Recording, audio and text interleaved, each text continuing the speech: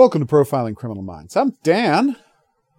And I'm Dr. Redmond. And we are back for more Wire in the Blood. Yeah, so first episode without Carol. First episode without Carol. Yep. We've got Tony. He's back from healing. He's been talking to Carol here and there, but mostly leaving messages. He gets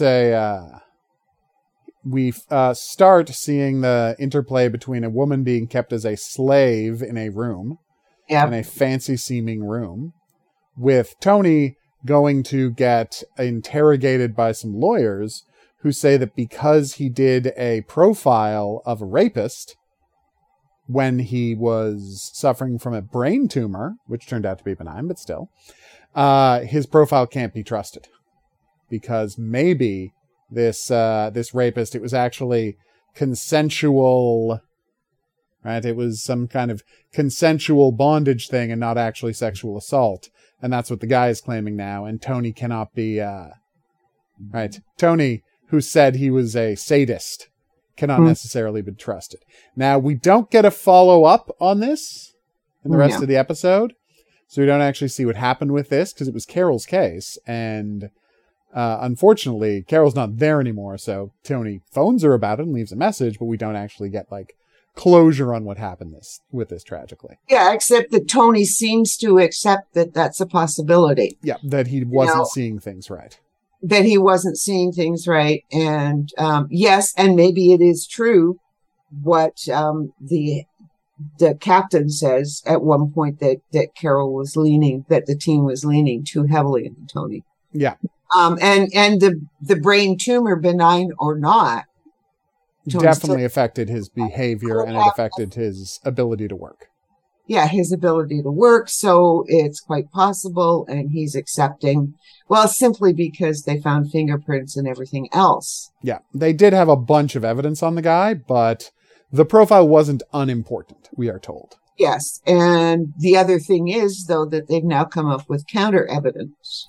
Yeah, which is we don't see what happens to that case because ultimately it is not first of all, it's going to go through a whole system. So even if we were going to, there wouldn't be. It would be in one episode. There would be no way. No. It may or may not come up again later on, this particular case, but but the important part is. The important part is Tony is a little nervous. He's, still getting his sea legs back in the world of criminal profiling, and he can't get Carol on the phone. So when he sees on TV that there's a body being pulled out, that someone was digging up a farm yard and somebody pulled a body in a barrel out. Yeah. Tony's like, oh, hey, there's Kevin on the television. Yeah. Why am I not working on this case? So he goes down to check on it. And while we're there, we cut over there and we get introduced to our new lead. It is a smart move to introduce her separate from Tony. Yep. Because she's supposed to be one of the main characters, so you can't just have her get introduced by Tony meeting her, or it would cut down on her authority and her role. So they introduce her the exact right way by having her show up as the new boss on the crime scene. Which is, I think, just a very smart way to introduce the character. This is Alex. We're going to be spending the rest of the show with her, too. There's a nice little running gag. Well, not gag in the episode. But a continuing thing in the episode that people comment on is she's the detective who never stays late.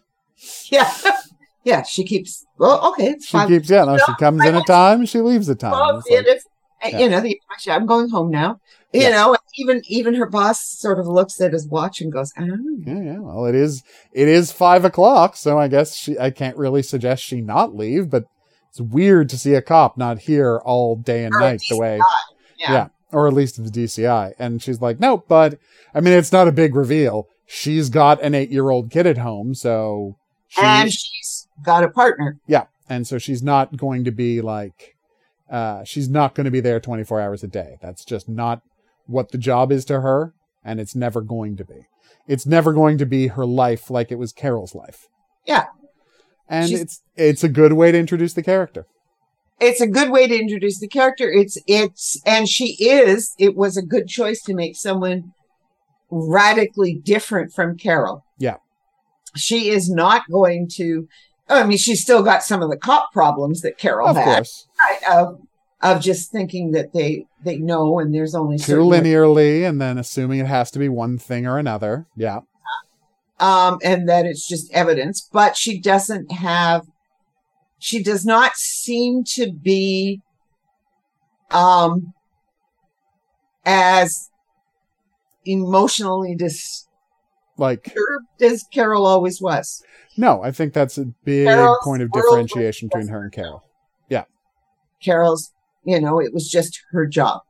That's was all there was to it. And the job was the only thing. She defined herself by her job. And clearly this new DCI doesn't. Yep. And it's going to be an interesting change as we go forward. Yeah.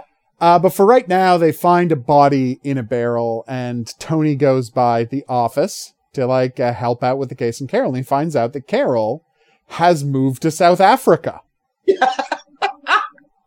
Took a job with anti-corruption federal police in South Africa. And it's kind of weird, but we do a meta no hard feelings things by saying that anyone would have taken the job if given that opportunity. And it's a little note that she had a chance to be the head, one of the two main characters of a BBC spy show. Yeah. And work with her husband. It's a pretty big deal. Obviously she's going to take that job. So they're as nice about it as they can possibly be. Yeah. And it wasn't going to be Wire in the Blood was never going to be the show that MI5 Spooks was. Yeah. Yeah. It's never going to be this giant, this giant juggernaut of a show. And it is. If our listening audience has not watched Spooks yet, or MI5, depending on where you get your streaming. And whether you are watching the hour-long or 45-minute-long versions of episodes, let's not forget that problem. Oh, yeah. You want the hour-long ones, of course. They actually cut out a lot to the point where that whole first 2 seasons can be pretty incoherent in the it turns out that the shows were so dense that you can't just cut 45 minutes out of them and add ads. I can remember when we started watching it on A&E. Yeah.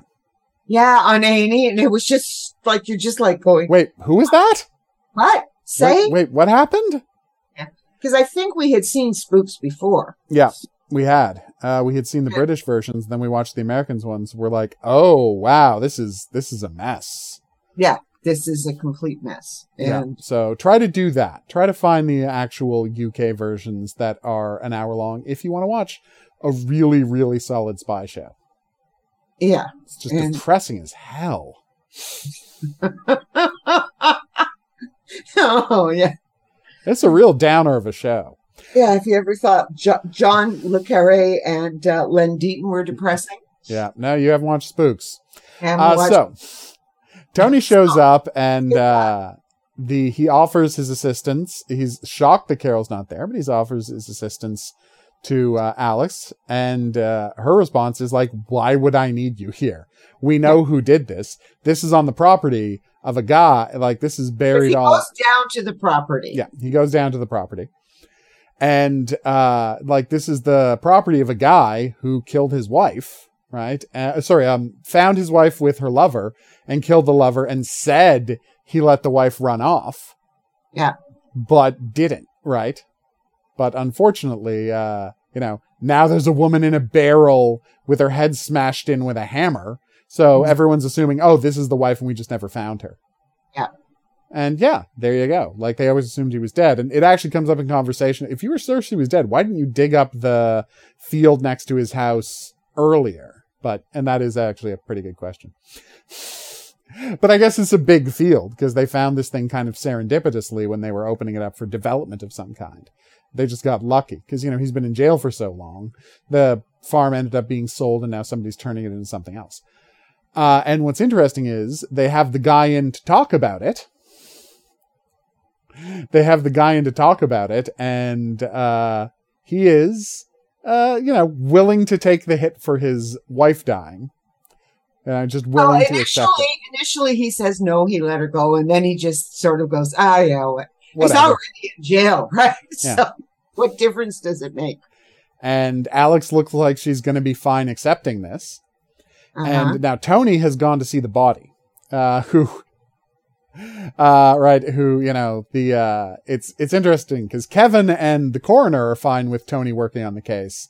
It is only Alex that gives us any pushback because, Kevin has seen Tony help them out a lot. And at this point, he's just like, he's completely fine with Tony doing this, which I think is a nice touch. Like, Kevin really has learned a lot of lessons since the start of the show. It's a nice growth for the character that now he's on side with Tony. But anyway, so he sees the body and he's looking like it and he's like, I don't understand why this guy would, publicly shoot the boyfriend, but then smash in a head and just leave the body in the bed knowing the cops are going to get him. But why would he do that and then murder the wife with a hammer blow and then take a chemical drum and put her in a chemical drum and try to hide her and then deny he killed her? He can't figure out a reason that would happen. Well, yeah, because then as they point out, or as he points out, it takes more than one person to dig a hole to put the drum in. Yeah, it takes a lot of effort to do this. Yes. Yeah. And so, it's a really good point he makes. Mm-hmm. It's a really good point he makes. And so they managed to get them on the idea that, this guy probably didn't do this, which raises the question, who could the killer be? And how is it coincidental that it's this woman who was the victim of this serial killer? Well, not serial killer, this brutal, abusive husband. They're not calling it a serial killer yet. Because Tony just looks at her and says, yeah, but you're going to find more bodies. Yeah. Keep digging. You're going to find more bodies. Keep digging. And she's not going to want to she doesn't want to keep. Now this is just a one-off. I know what it is. It's the wife. Then the husband. It's not the wife. Nope. Well, it's very funny. To be fair, it's because they do keep digging a little more and they find a second body and the second body is the wife. Yep. Yeah. And it's just a little ways away from where the drum was. Yeah. And, and they do find out that the girl in the drum has been missing for, I think, 6 years. Yeah. They managed to match her dental records and she's been missing for 6 years. Yeah. Yeah. It's a nice reveal. I thought that was well done. Oh yeah. I thought that was very well done. Meanwhile, we have checked in with two other things. We have checked in with a woman who is the woman who is locked away. Yeah. Waits. So this guy comes to have S&M themed. He is the master. She is kept in a tiny cage. Sex with her, and while he's asleep, she tries to grab grab his keys and escape. But she finds that it is locked from the outside. Somehow, and it's it's actually a pretty big clue, the fact that it's locked from the outside. Yeah. It's a pretty big clue, and so the guy confronts her and, takes out a wrench to murder her. So yeah, it's a rough ending. She tried to run away. Yeah, she tried to run away and she paid for it.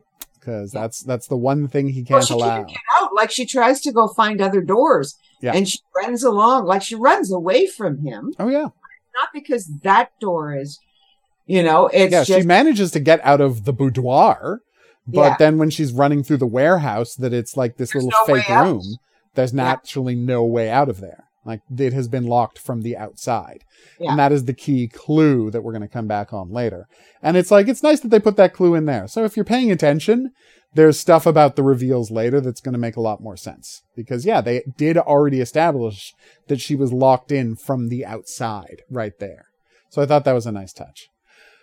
So yes, now they found the two bodies. the one woman has disappeared, and we've checked in on this other woman who works in an accounting firm, and we find her at a birthday party with her friends who are, getting drunk and having a good time, and watching her from the bar as she, is a sloppy drunk at this party is her boss. And she seems to be very uncomfortable that her boss is there at her birthday party, because I do not think he was invited. So he's just there. Yeah. He just showed up at the bar. Later, we find out that he's got a keylogger at the, that he, not so much a keylogger because he doesn't see all of her stuff in real time, but everything she does on her computer is recorded. And so the implication is he saw emails planning the party. We're not told this, but the implication is he saw emails planning the party with her best friend. And so he just showed up at the bar because he's creepy and he is stalking her. Yeah, he is stalking her, and he is really, really, really unbelievably creepy. Yeah. I mean, he is your red herring, as it turns out, but he is definitely a creep and could be as dangerous as the actual killer. Well, as Tony says, he hasn't acted on it yet. Yet being the operative word. Yeah. So, but she is definitely, there is something going on. Mm-hmm. Oh, yeah. There's something going on with her. And we don't get any clues about it just yet, because first we cut away. Oh, no, wait. This is when we see her at home emailing back and forth with somebody. Yes. About her curiosity about S&M relationships. Dominate. Yeah. Being a guy named, Domin8. Yeah. It's cute. But anyway... So she sees this. She's been in touch with someone about entering a kind of slave and master relationship. She's curious. This is what arouses her. Meanwhile, Tony and Alex go to visit the mother of the mother and visit the home of the woman they found in the barrel.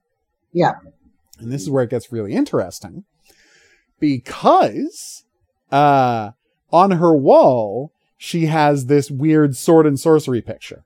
And as Tony said, there's all sorts of stuff around here, but this weird sword and sorcery picture of this muscular guy with an axe standing over a woman in chains, or whatever the specific image is right at the foot of the bed. So it's a first thing she sees in the morning, last thing she sees before going to bed type of situation, right?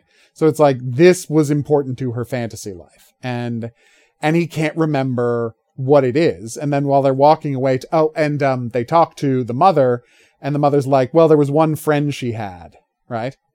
There was one friend he had who I always thought was a bad influence, and I think I was always held her responsible for my daughter disappearing. Yes, and but what you have to remember is that Tony this woman has been sitting in the police station. Yeah. With these letters she's received from her daughter, and has been waiting for the DCI and forever, I guess. And Tony finally is the one to talk to her and says that he's working with them. Yeah. And Alex comes in, and gets Tony kind of, let's face it, he kind of, just finagles his way into the trip. Well, he ends up going over and visiting her first. Exactly. And she's going to let him in. Because she saw him at the police station. Yeah. Well, not just that, but Alex has dismissed him, but it doesn't matter because Tony has cared about the letters and cared about her. Yeah, and been willing to listen to her in a way that no other cop has up until this point. Yeah, the cops aren't going to, and then Alex finally shows up afterwards, and it's... Which is nice. It shows that she really does care. She really is involved, even if she does, not stay as late as everybody else does. Yeah. But, she's got a good reason even if it hasn't been established to this part yet. So they go and they talk to the friend, who says the friend did not have a specific boyfriend or did not have anybody in her life, but that she was going to meet a man when she last saw her. And she got a letter from her saying, "Don't worry about me. I am becoming the best version of myself," and blah, creepy cult stuff. But don't look for me. I'm happier now than I have before. And it was her handwriting, it was her signature. And her friend was told to burn the letter. Yeah. And she did. So that's not a huge useful clue. But, and this is the key part, Tony, while they're walking away talking about these two, walking back to the car, Tony remembers why he'd seen the picture. And this is where it starts getting into a real life stuff. He remembers the picture as being art from what they call Vore here on the show. Now, the thing they're talking about is this series of sword and sorcery, sci-fi, fantasy. Essentially, someone in the 1960s, his name I think is John Norman, created this thing called Gore Counter-Earth. And if you are familiar with John Carter, Warlord of Mars. So imagine John Carter, Warlord of Mars, except it is 100% a misogynist tract about how women should be slaves. That is what Gore is. And there's this whole like subculture in weird S&M communities who are very into that. It's just an early form of the incel movement. Kind of, yeah, that is who is most likely to be involved in Gore fandom. The people we would now call the incels. John Norman is, by the way, they're still being made to this day. Like the series of Gore, they're like 36 books in, and the new one, I just looked it up, came out in 2022. So it's still a thing somehow. Yeah, and it's gussied up as Dawn, Yeah. I mean, it's okay. So you can't get laid, but you can have fantasy adventures. Yeah. Where you a hero on a more primitive planet where women know their place. Like it's creepy and awful. And the thing is, like, they're using specific terminology from, like, the research was done right down to identifying the priest kings of the planet. Yeah. Which are the aliens that run the planet. The alien insects that run the planet. I did a little reading on this when I recognized what they were talking about in the episode. And fun fact, there were actually 2 low-budget barbarian gore movies in the 1980s. I have to imagine they're not any good, but it did happen. There were gore movies of all things. So yeah, but it's based on a real thing. And in fact, this entire episode is a pulled from the headline story, which is about what do you call it? This guy, I think his last name was Robinson, who was just, a con man and a murderer, who would get women, like to move from out of state for a job.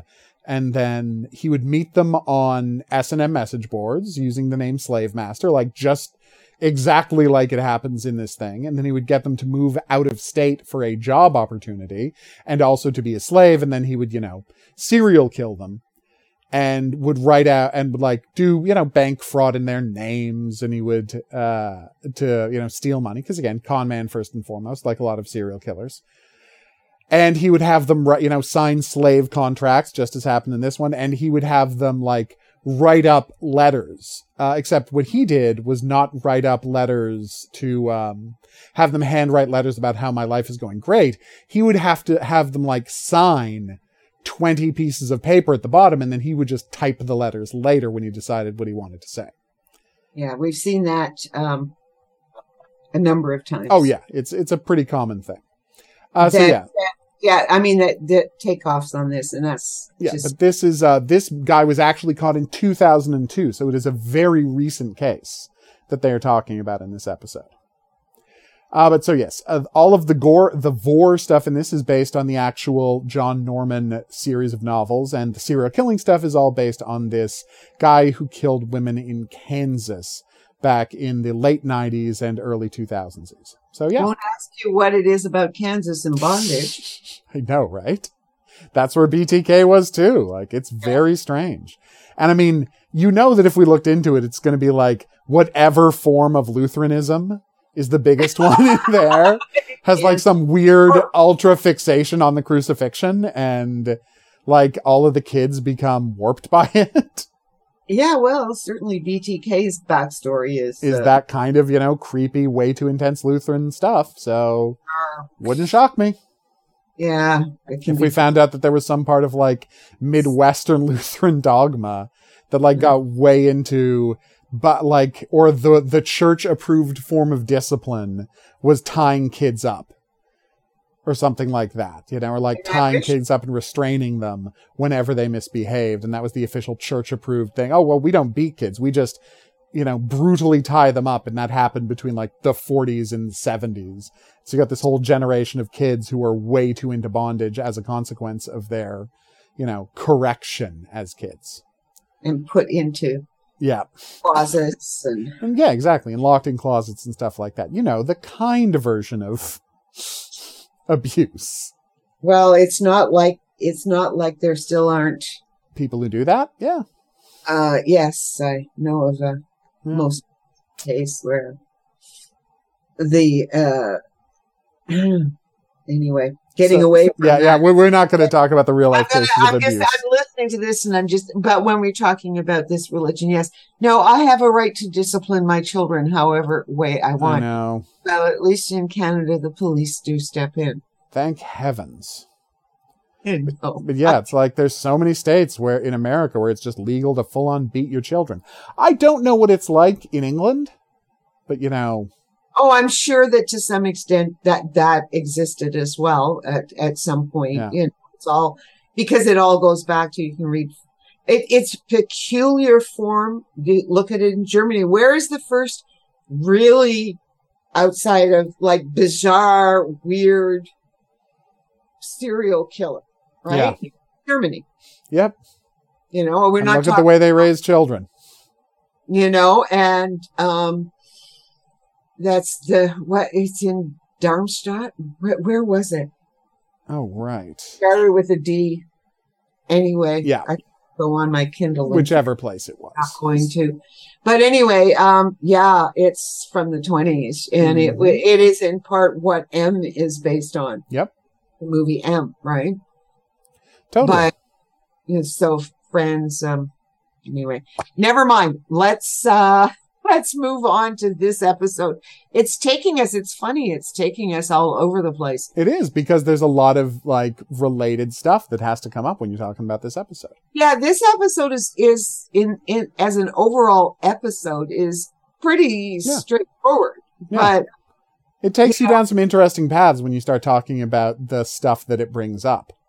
Yeah, you know, and I mean, but the point is that they do find, so they find the wife in the garden and they find this company that was doing work there. Well, no, the thing that also connects them there, right? That connects them there is Tony goes and starts researching this gore stuff, and the woman has gone off to meet her. The woman has gone off to meet her, what do you call it? Her slave master, right? So the woman has now gone off to join this S&M lifestyle. And we see her. Oh, this is the accountant. The accountant, yes. Okay, his new victim. Yes, his new victim, because he's killed the old one, so he has to get a new one. Mm-hmm. But he's always got one going, right? Yeah, and so Tony surfs around the S&M message boards, right? And he finds who must be the, right? And he looks for people who are chatting and who in this community is trying to, you know, sign women up to slave contracts and things like that. Like, who is way into this. And so he has a bunch of suspects. And his prime suspect is this guy, Dominate. And so he goes into the tech guy at the, to tell him to ask him, like, hey, so how would you find out who the screen name was at this thing? And he's like, well, you'd go into the company and, right. Yeah. And, you'd go into the company, and you find out what email address was used to set up that screen name. And then you go to that company, you find out who's the ISP, and you find out who owns that email address. It's as simple as that. No, and he says, well, you know, because Tony wants to ask him, well, I need that done. And he's like, well, you need a warrant to do that. And he's like, okay, well, what if a civilian wanted to do it? A civilian would call the police and have them do it. Well, what happens too is that Tony tries to finagle his way, and the guy just looks at him and says, yeah, but all of the cops here are trained to do that, Tony. Yeah. why aren't you, if you're working on this case, why aren't you just having, somebody one else of the cops do it?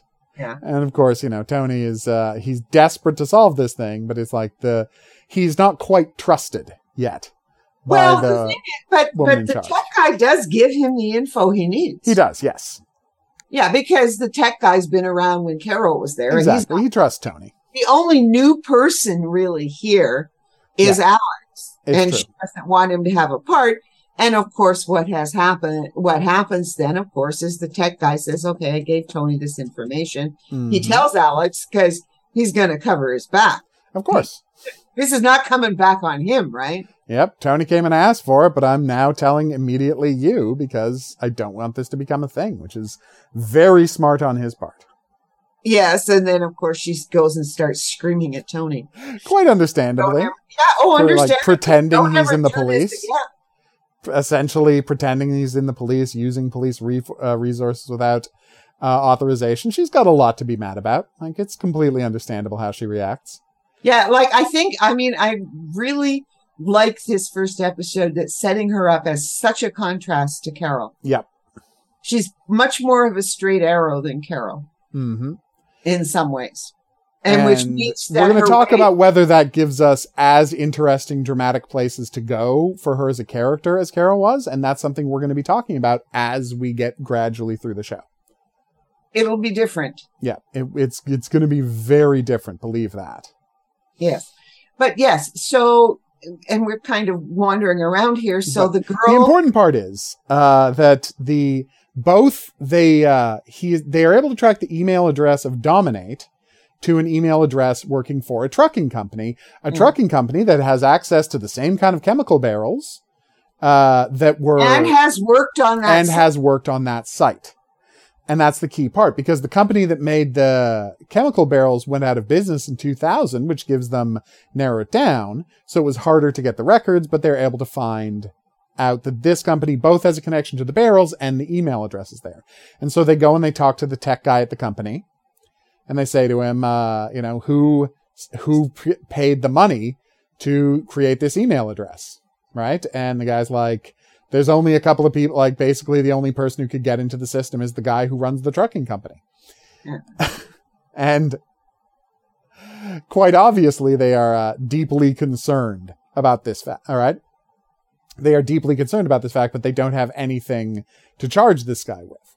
But, and this is key, the very next scene, we see the killer go to see his victim and start brutally beating her and strangling her.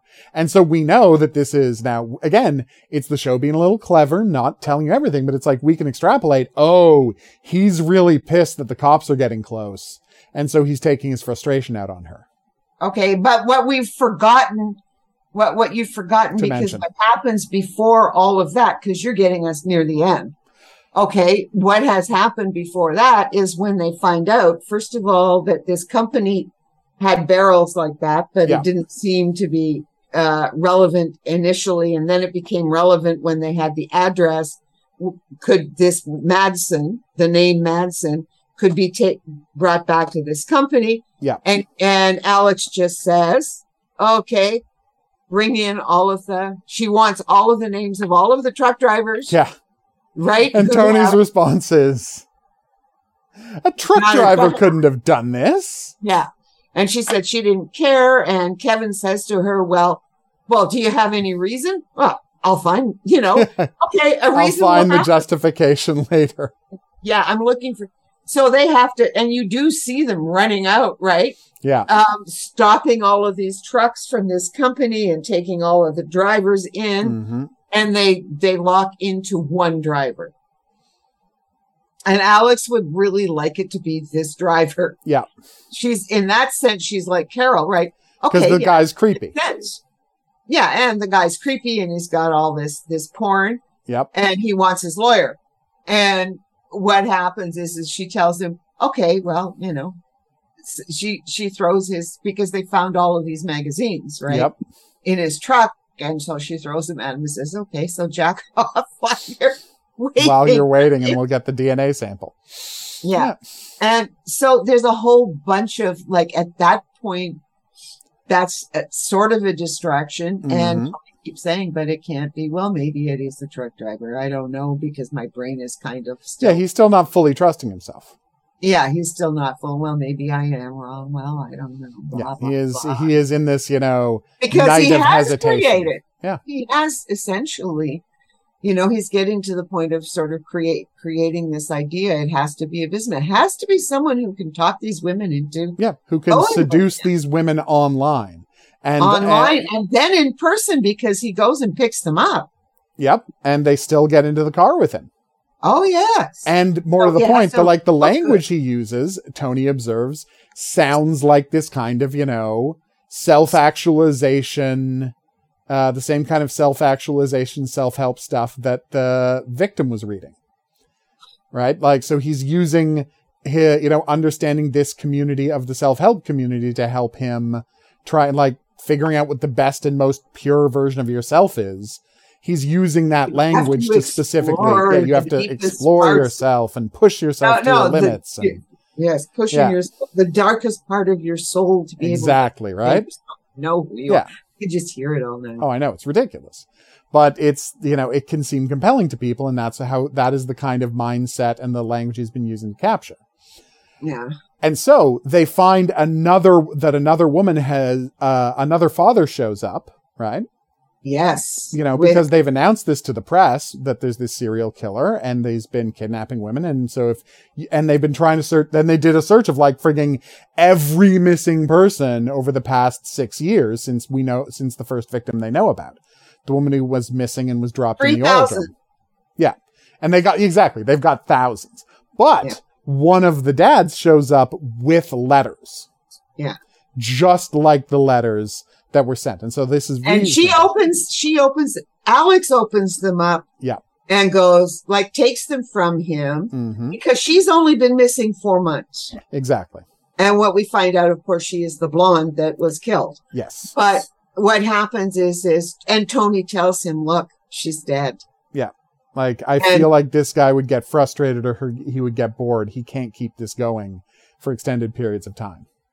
And so, but Alex is dismissing this, except starts reading the letters, and they're exactly the same as the letters that were sent by the first victim. Yeah. That they found. And so they say, and this is kind of smart, well, what are we going to do here? What on earth can we do here? This woman, right, that he's got to be keeping these bodies somewhere. We know he didn't continue putting them in the field because we dug up the rest of the field. Okay, so obviously that was just a stopgap solution. He's found a better hiding place since. And so what we have to go and we have to tear that trucking company apart. And at the same time, the father who came in with the letters. Yeah. They talk him into going public. Exactly. And that's key because when they go public, they say what the letters say. And there's her best friend, Sally, who's the accountant who's been kidnapped. Sally, she's been missing for 3 days now. 3 days. Not returning her calls, not doing anything. Yeah. Yeah. And she's starting to get upset. And of course, she thinks it's her boss, the creepy guy that unbelievably creepy boss. Yeah. Right. And she goes into his files and she's already seen that this guy has been stalking Sally. Mm-hmm. And then she goes into the emails and finds an email that reads suspiciously like the same language that's in the letters that were sent. Yep. That's the boss. So the boss has been, and she says that she won't be coming back again. And she's finding herself, or she's found blah, blah, blah. Her resignation email to the boss is the exact same language that we've seen in the other and letters. then she calls the cops. Yeah. Cause she thinks this is all a setup and he's abducted her. Yeah. And he's abducted her and they call the cops and, they rush over there and and this is where they find out about the keylogger. The monitoring her thing we've heard about earlier. All of the stuff that we talked about. And Tony says, yeah, he's one of these rapists in training, basically. Yeah, exactly. He doesn't use that language. He's getting himself psyched up to the crime with his fantasies. Yeah. Yeah. So, but it is a break, they do know who the next victim is. Mm-hmm. And even though they're able to, in interviewing with this guy and searching all his locations, think this guy probably didn't do it, they have found the next victim. And this guy, crucially, doesn't have any connection whatsoever to the trucking company. But they know there's a victim alive somewhere, so they're like, okay, we've got a live victim. We know he's hiding bodies. Let's tear this place apart. Yeah. Meanwhile, ranch. Back at the ranch, right? The woman tries to starts tearing the place apart and gets ready to escape. And we see the guy, and she breaks the mirror, and she grabs the glass, and she's going to stab him with the glass from the mirror the second he walks through the door. And then, as the guy's walking in to, come attack her, maybe kill her, we see him get a phone call and have to run off. And of course, the phone call is that the trucking company is being searched. Yeah. And then, in an obvious misdirect, at least in retrospect, I don't know how it is, we see the guy who owns the trucking company drive up. Yeah. And that's an obvious misdirect. Yeah. It is an obvious misdirect because they think it's him because he has access to all of this. Exactly. He's a powerful businessman. He loves control. He has access to all the things. His company is there. He is one of the only 3 people who could have created a new email address to use at the bondage website via the company's server. Yeah. And so they get him and they start interrogating him. And Tony quickly realizes that, this guy doesn't know computers. He's not great with people. He doesn't know computers. How could it conceivably be this guy? But everything points to them. And so then he finds out about the other guy who works at the company who helped show them the email system and pointed the finger at that guy. And they're like, he's and so he sees a picture of him and it's like, wait, the office boy is a 40-something-year-old man? Like the guy who just keeps the books at the office and does the filing? That doesn't make sense. Where did this guy come from? What did he fail at that he's working as an office boy at age 40-something? And so Tony looks into it, and it turns out the guy was a dot-com millionaire who lost it all in the crash of the late 90s. Yep. And so there you go. So you've got expertise with computers. You've got thinking he should be the king of the world. You've got, obsession with control because he was a, sole proprietor ran his own company. He was an Elon Musk. He was an Elon Musk type who, had all of these business deals and then they all crumbled and he blamed everyone but himself. Yep. And they're like, this has got to be the guy. And they find out he's married to the secretary. And that's why he's working at the company. The boss's because she secretary. was already working at the company and she got him a job and he's like, the amount of emasculation it would take to go from being a guy who did, tens of millions of dollars of deals every year to having your wife get you an office job where she's a secretary.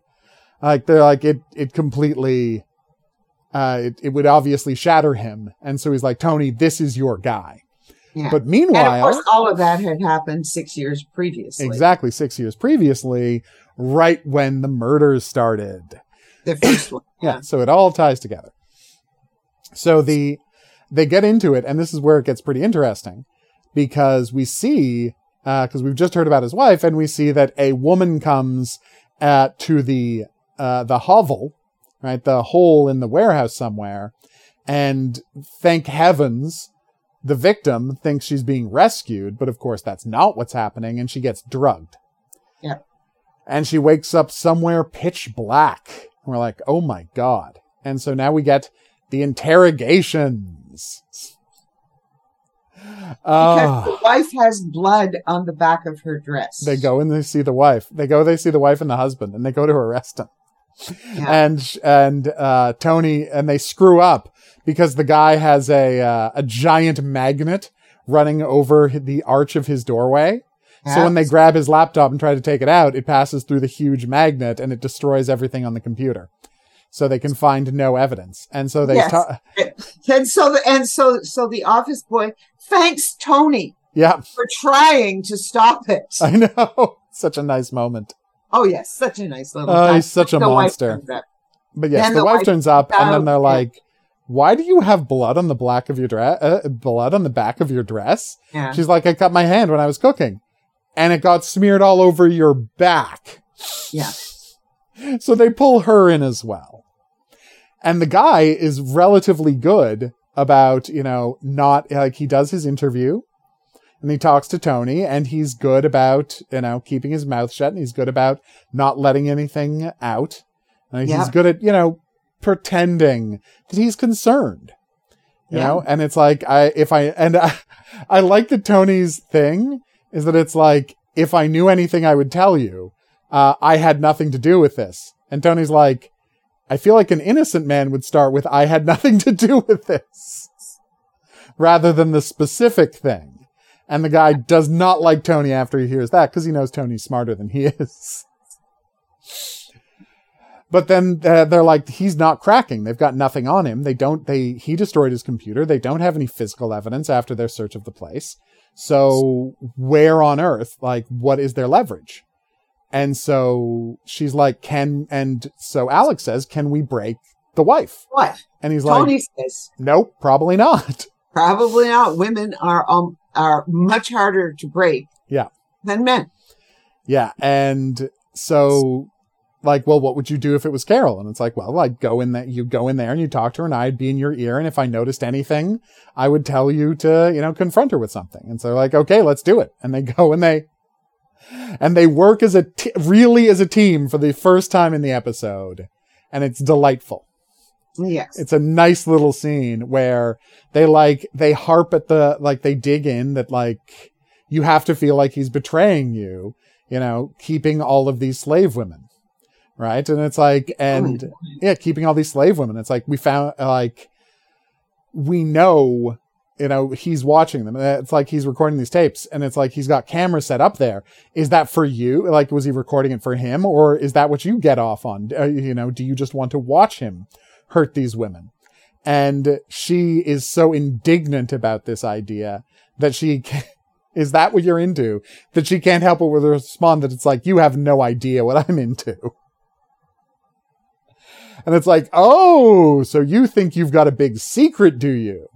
And so Tony extrapolates out and has her start essentially doing the cold reading thing of throwing about a bunch of suggestions until they get an answer. Yeah. And, or a twitch. Or a twitch. Any results. And what he focuses in on is the idea that she enjoys watching these women die. Yeah, that's where he gets that's where he gets the big reaction. He knows that there's a problem because she says their sex life is just fine and everything is just fine, and Alex is going, yeah, but what about all this porn and stuff like that that he's doing, and all these sites, and he's spending all this time. No, everything's just fine. Yep. Everything's just fine, because Alex has also tried to say that the DNA is of this new girl, Sally. Yep. And the woman is smart enough to know, she just says DNA takes ages to be able to confirm. I know you're lying. Don't try and push that on me. Yep. But it is these young women. So that's where they start putting the pressure. That's where Tony eventually gets to this. Okay. So it's being filmed.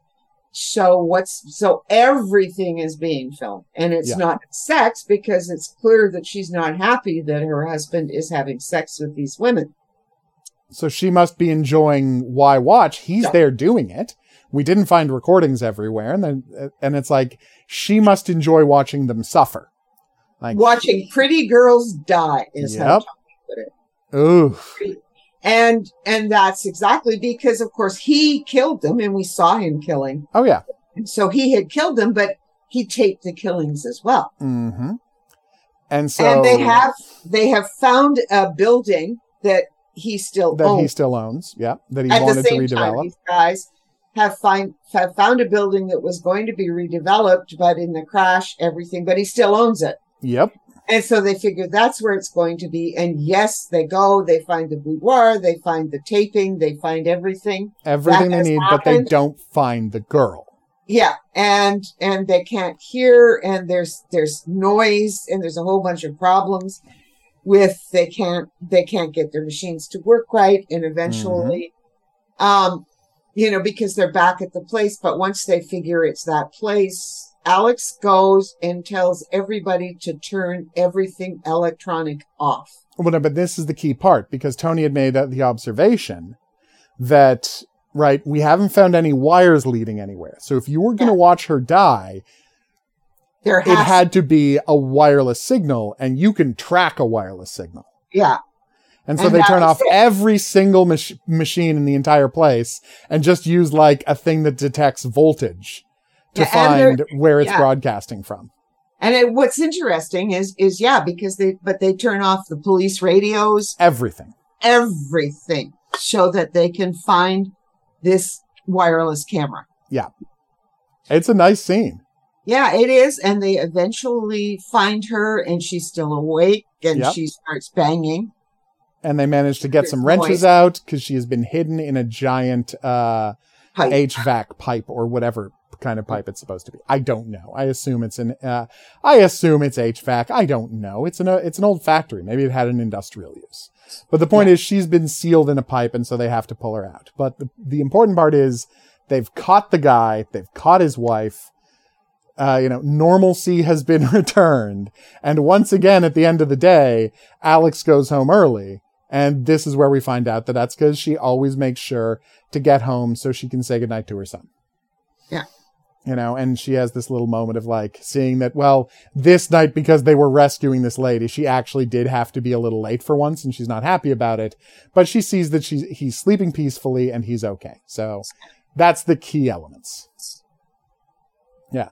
So I got to say. And she does call Tony to say thank you. Yes. And she calls Tony to say thank you. And it's like, yeah, they do work well together. It went very well. It went as well as it could possibly have gone. Yes. So it's pretty nice. Very happy ending to the episode.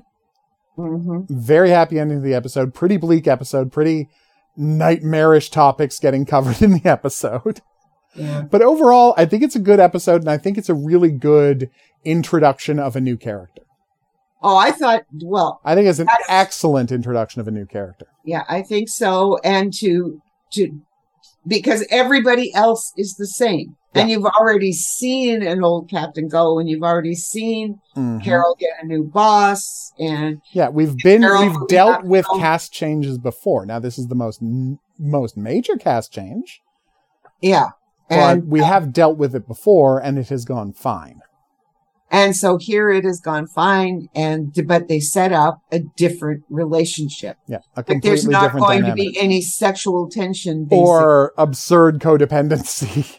Yeah, or absurd codependency. Like absurd levels of like this, each of them desperately needing the other one to fix them, and then neither of them being in a position to do that. Or wanting to get fixed. Or wanting to get fixed, yeah. I mean, that was the real problem. They want one another to fix them, except that they don't really They're not willing to be fixed, yeah. So they're doing weird dance, and it couldn't, well, it obviously can go on because the books are still running, yeah. But we'll see how they handle it in the books. Yeah, and what happens here is, like, I thought Alex, because you still have Paula. You still have... Paula's there, Kevin's there. We're going to have the various, background supporting people there. Like, we're not completely dealing with a new cast. And the relationship between the new DCI, between Alex and the boss, is different as well. Yep.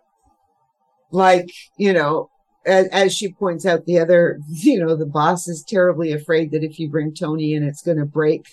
Yep. She's going to get broken just like Carol got broken. Like they're blaming Tony for Carol's breakdown. Well, we all know that Carol was borderline already before Tony got there. And so Tony became the whatever instead of, instead of her getting therapy, they got into this weird codependent relationship that let them kind of function without dealing with their stuff.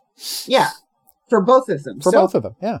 Yeah, and this is they were agreeing to both do that, and this is just not going to happen with Alex. Yeah, you're just setting this up so that you don't see that happening. They could become friends. Yeah.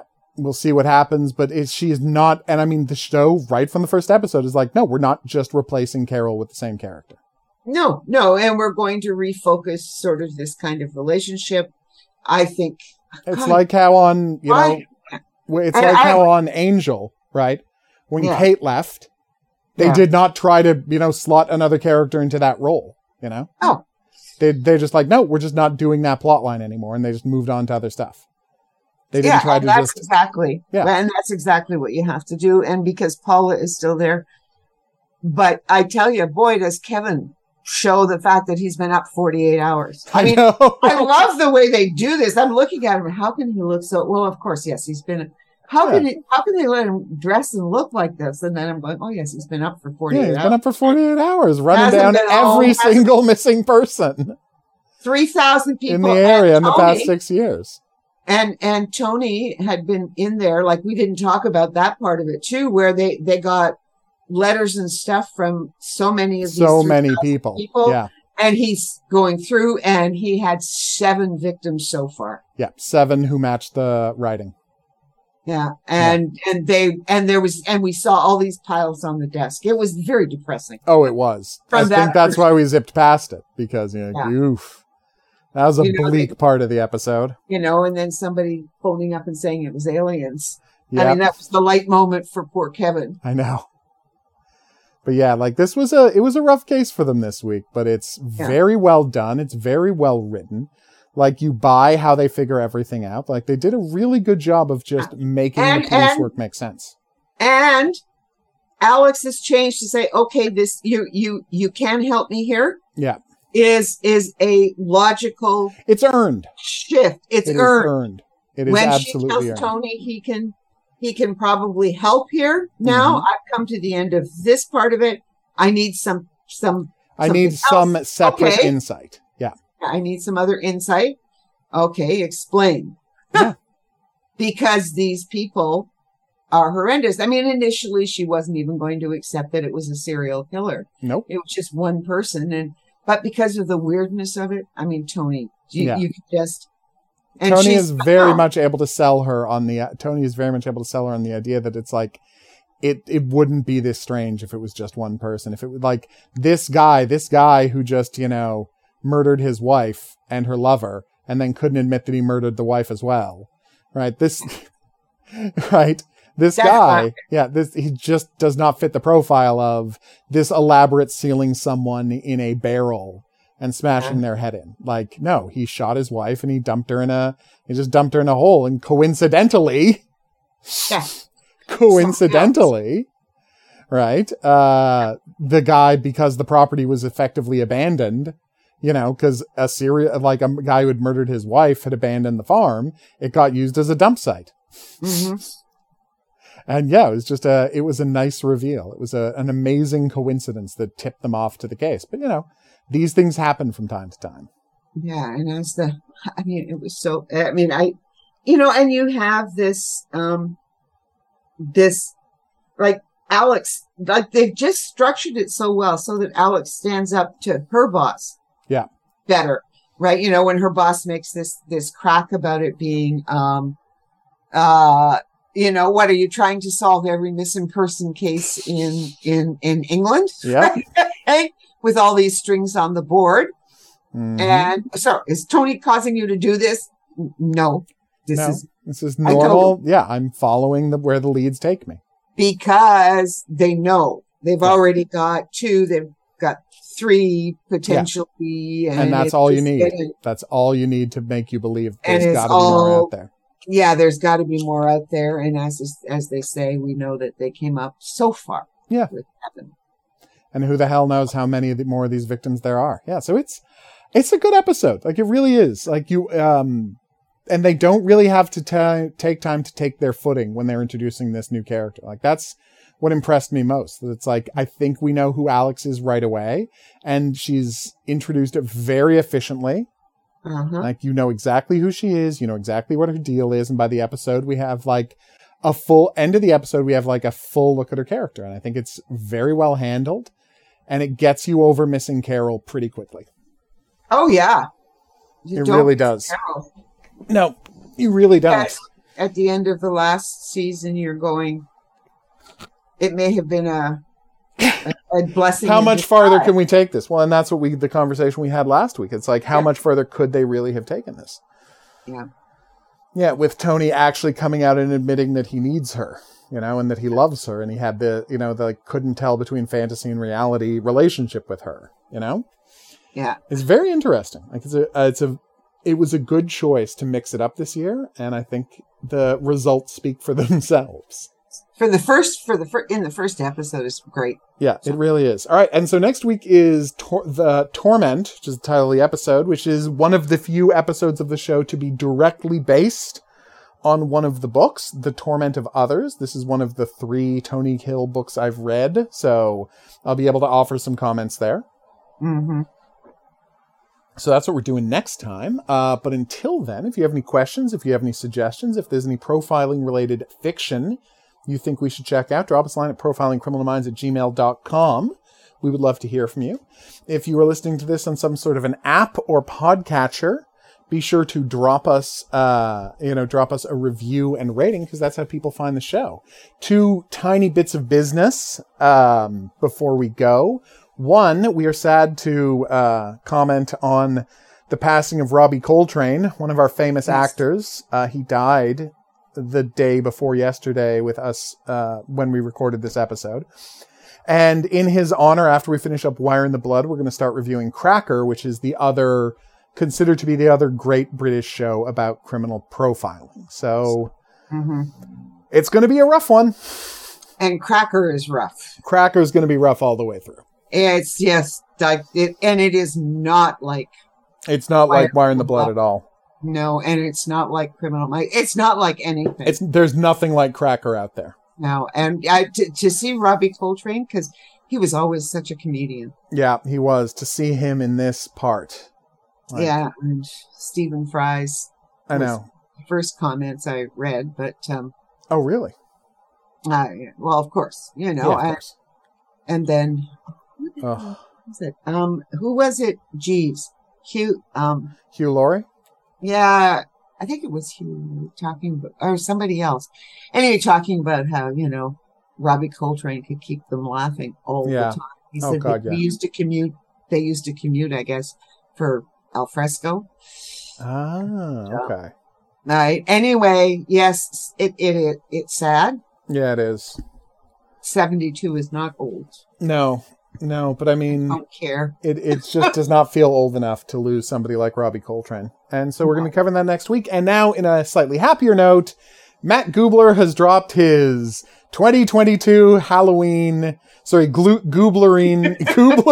video special. So go check it out. It is delightful as always. The man loves Halloween. What can I say? Yeah. Yeah, go check it out. Yeah, go check it out. You'll really like it. All right, so we'll see you back here next time for more Wire in the Blood. But until then, I'll say that's right. Au revoir. And have a good week. Profiling Criminal Minds is a member of the Kinks Podcasting Network.